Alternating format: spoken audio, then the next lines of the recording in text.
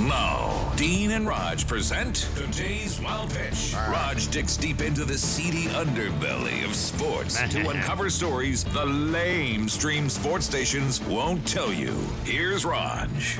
Dan Parker, a race car driver who was blinded in an accident 10 years ago, set a Guinness World Record by driving his customized Corvette 211 miles an hour blindfolded. I'm not sure why a blind man has to be blindfolded, unless it's to ensure he's completely sightless for this event. When he reached the finish line, a crowd of blind people applauded and played his favorite song, Journey's Don't Stop Believing. Here he is, Dan Parker, everyone.